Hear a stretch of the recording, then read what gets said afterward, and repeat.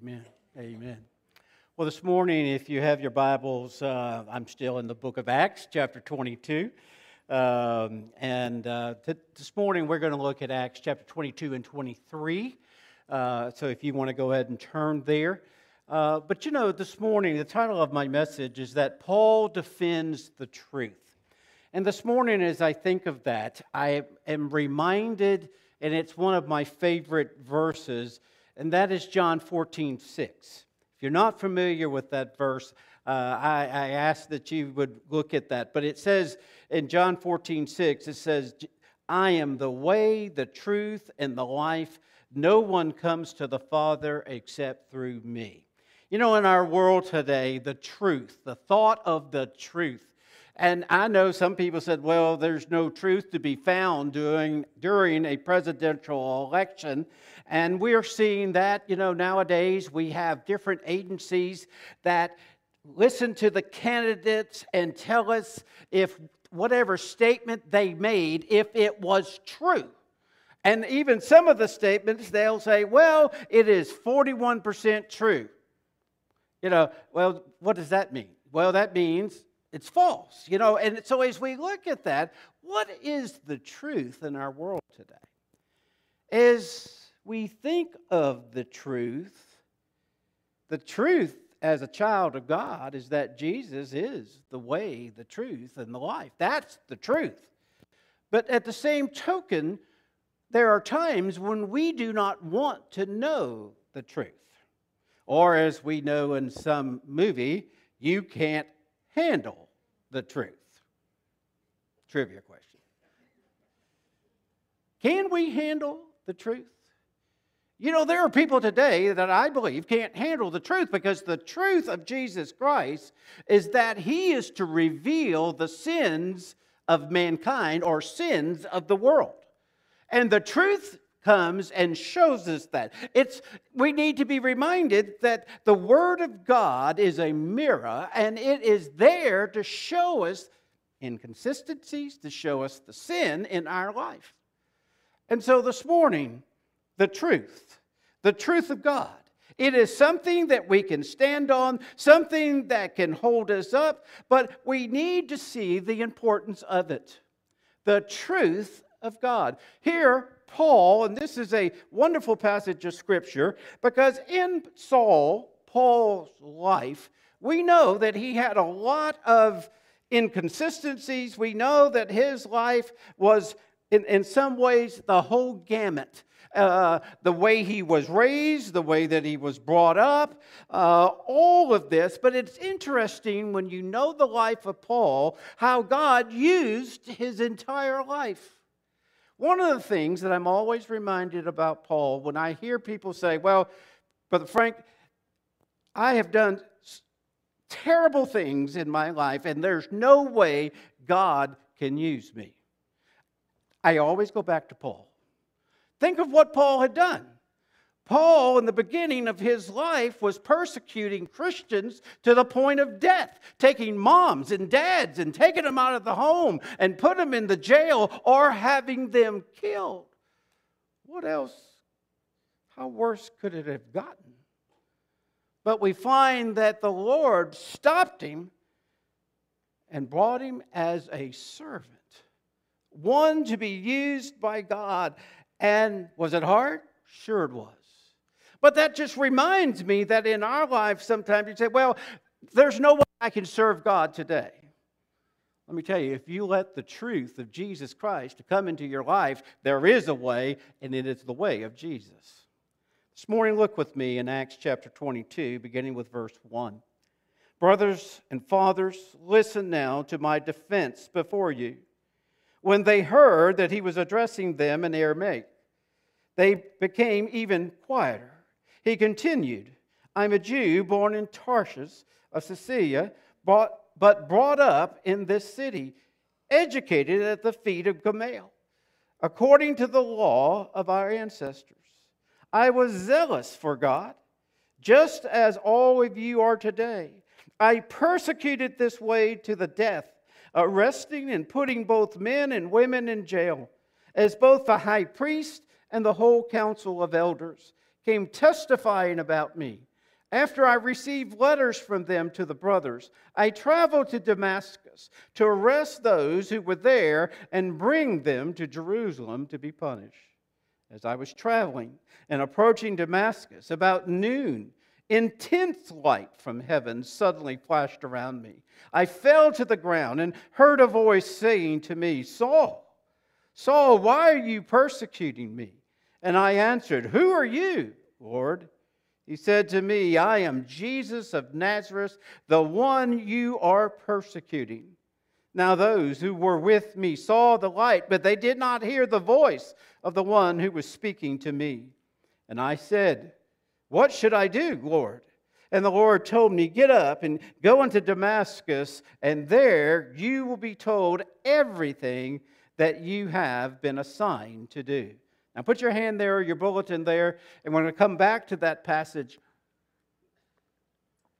But as we look at this, we find that here Paul begins to speak to those in Jerusalem and the brothers, the fathers. And, you know, sometimes all of us, including myself, there are times in our life when we're not proud of some of the things that we had done. Paul was in that situation. He was not proud of the fact that he was part of that, of going out and persecuting people. And so he was sharing this.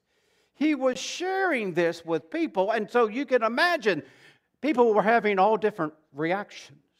Well, if you've done this, then you're not worthy to be in our sight. You know, some were condemning him immediately. Others were saying, man, I don't want to hear this.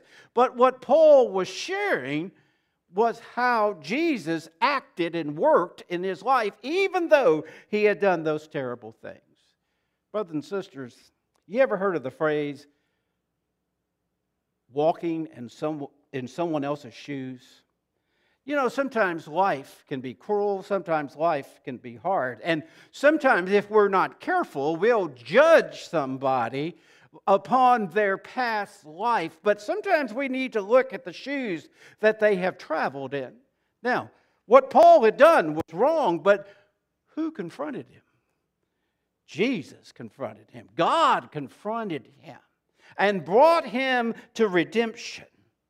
And that is what we should pray for when there are people that, you know, if you want to say are out of control, but people that do not know Jesus Christ, and you say, well, that person will never get saved. And I'm sure there were many who would say, well, Paul, man, he is the most cruel person alive today. But even in that moment, God confronted him. Let me tell you, God can confront every one of us in this room. For some of us, God's already confronted us. He's confronted us with the truth of His Son, and what are we going to do with that truth? Are we going to listen to the truth, or are we going to try, as Americans love to do, explain it away? We try to explain it away. Guys, today we need to see that the truth of God is real. And Paul was sharing that. And he shared the ugly side. We all have it. But again, we need to see the love of God. And even in that, God had a plan for this wretched man. God had a plan. He told him even where to go. He said, get up and go into Damascus. And there you will be told everything that you have been assigned to do. Now, when I hear that word assigned, I think of homework list or you know, a list of things that he's got to do. He was assigned to do some things. And so there in verse 11 and 12, he was told to go to Damascus, and there was a man named Ananias. This one, he was a devout man of the law. There it says in verse 12, a man of good reputation. And even Ananias, you know, I'm sure he was going, you want me to do what, Lord? But here we find in verse 13, he said, came and stood by me. Ananias did. Brother Saul, regain your sight. And in that very hour, I looked up and saw him. And he said, the God of our ancestors appointed you to know His will, to see the righteous one, and to hear the words from His mouth. And since you will be a witness for Him to all the people of what you have seen and heard, and now why are you delaying? Get up and be baptized and wash away your sins, calling on his name. And so even Ananias at this point, he said, all right, Paul, it's time for you to see. Open those eyes. Now, you need to go and be baptized. And there was a plan for his life, for him to work for the Lord. He was going to be a witness. Now, a lot of people would say, well, man, that's the last person I would have thought could be a witness for the Lord. Let that be a reminder to us of what the Lord can do to an individual. God can take, if we want to say wretched, if we want to use the word wretched, God can take anybody and bring a miracle, right? Some of us would have to confess this morning, that's what God's done in our life. He's worked in our life and brought forth a miracle. For us to be in God's house, for us to be worshiping God, because a few years ago that would not have happened. But God is still in the miracle business. Now, I want you to look over in verse 22, the same chapter. In Acts 22, verse 22, we find where Paul's citizenship comes into play and protects him. There in verse 22, it says, they listened to him up to this point. Then they raised their voice, shouting, wipe this man off the face of the earth. He should not be allowed to live.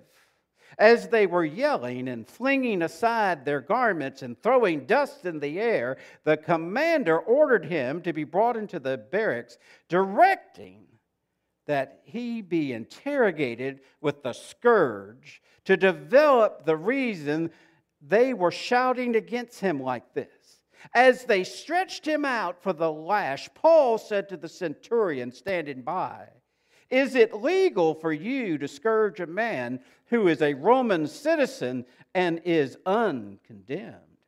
And when the centurion heard this, he went and reported to the commander, saying, what are you going to do? For this man is a Roman citizen. You see, even in that day, Roman citizens were treated differently. They could not just be beaten without being condemned. And so here we find that because of Saul's Roman citizenship, it gave him certain rights. I want you to know this morning, majority of you were born in the United States of America. And because of that, you have citizenship in this country. You are a citizen of this country. And because you're a citizen, you have certain rights. You have certain abilities.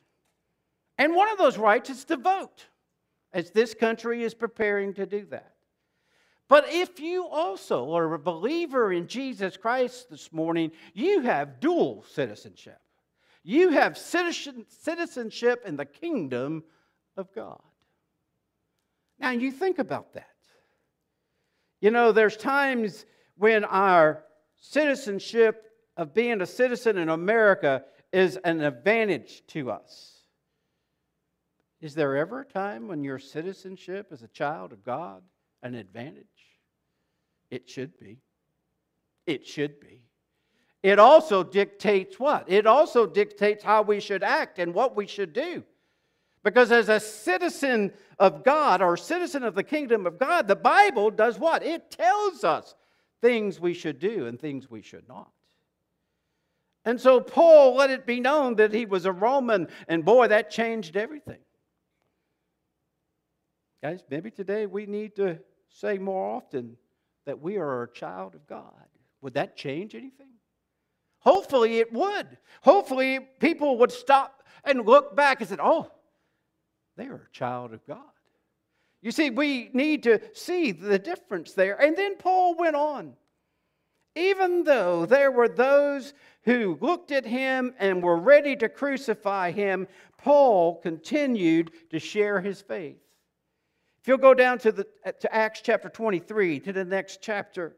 In Acts 23, we find where Paul looked straight at the Sanhedrin and said, brothers, I have lived my life before God in all good conscience to this day. The high priest Ananias, now this is a different guy, not the one we talked about a moment ago. The high priest ordered those who were standing next to him to strike him on the mouth. Then Paul said to him, God is going to strike you, you whitewashed wall.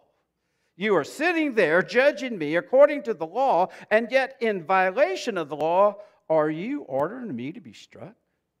Those standing nearby said, do you dare revile God's high priest?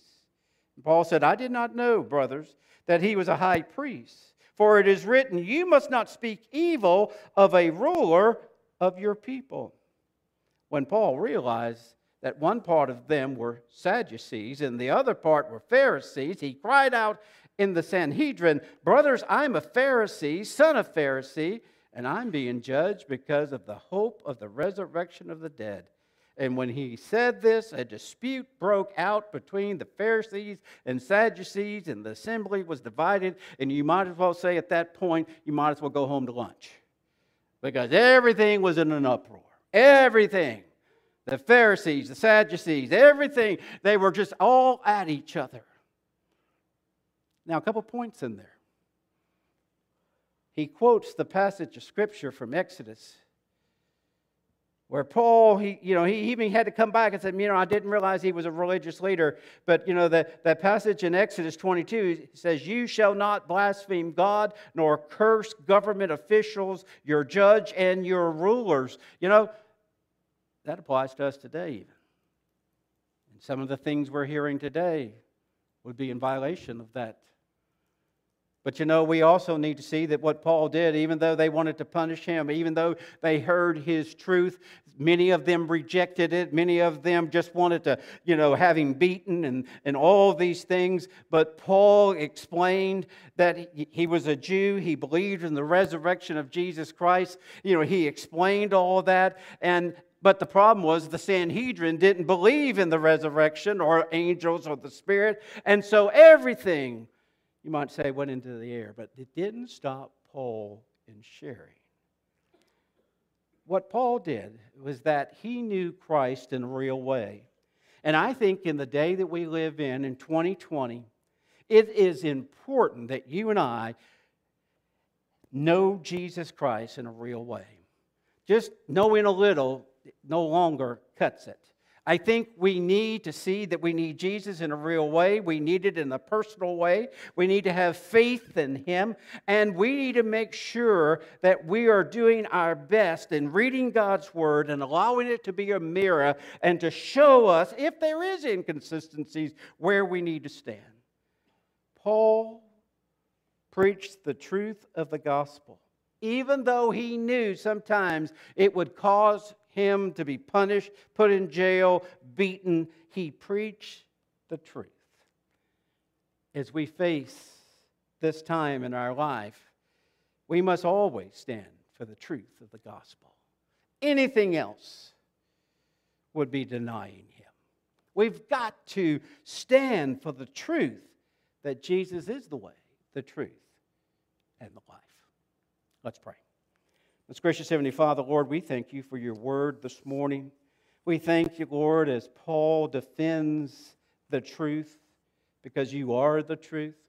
Lord, I pray today that we would see the importance of the truth, that You are the only way to salvation, that You are the only way to bring us truly home. And Lord, I pray that we would follow You in all things in Your Son's name.